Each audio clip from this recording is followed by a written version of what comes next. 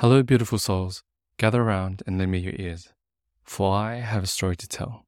A story of my ongoing journey through life and the wisdom that comes from both triumph and despair. This is my weekly audio journal, a place where I share my thoughts, feelings, and experiences with you.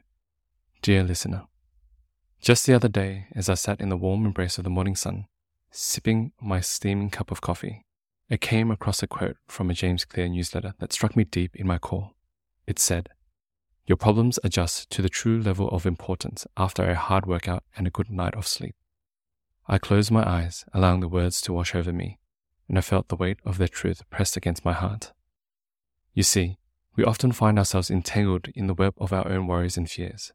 We exaggerate the difficulties of the challenges we face, changes, crises, and everything in between.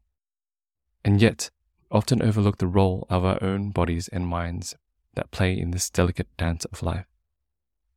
I've come to realize that when we deprive ourselves of the things that nourish our bodies and souls, restful sleep, nourishing meals, and moments of movement, we create the perfect storm for our minds to amplify the stress and anxiety we feel. I've been caught in this cycle recently, and it feels like wading through a swamp, each step heavier and more taxing than the last. To break free from the grip of the storm, I've learned to step back, breathe deeply, and focus on the present moment.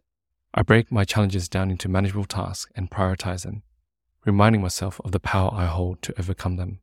I engage in positive self-talk, maintaining perspective and a sense of gratitude for the beauty that surrounds me. I found solace in stress-reducing activities like working out, taking ashwagandha, and meditating. These practices have become my anchors, the trusty companions that accompany me through the ever-changing landscape of my life. Over the past decade, they have held my hand and whispered reassurances in my ear as I face countless challenges. And so, dear listener, I hope you find solace in these words and that you, too, can discover your own set of tools to help you navigate the storms that life inevitably brings. Remember to cherish the moments of stillness, the deep breaths, and the strength that resides within you. Hold tight to these practices, for they will never abandon you, and together we will continue to rely on them as we journey through the unknown future. Thank you for listening, and may you find peace in the days to come.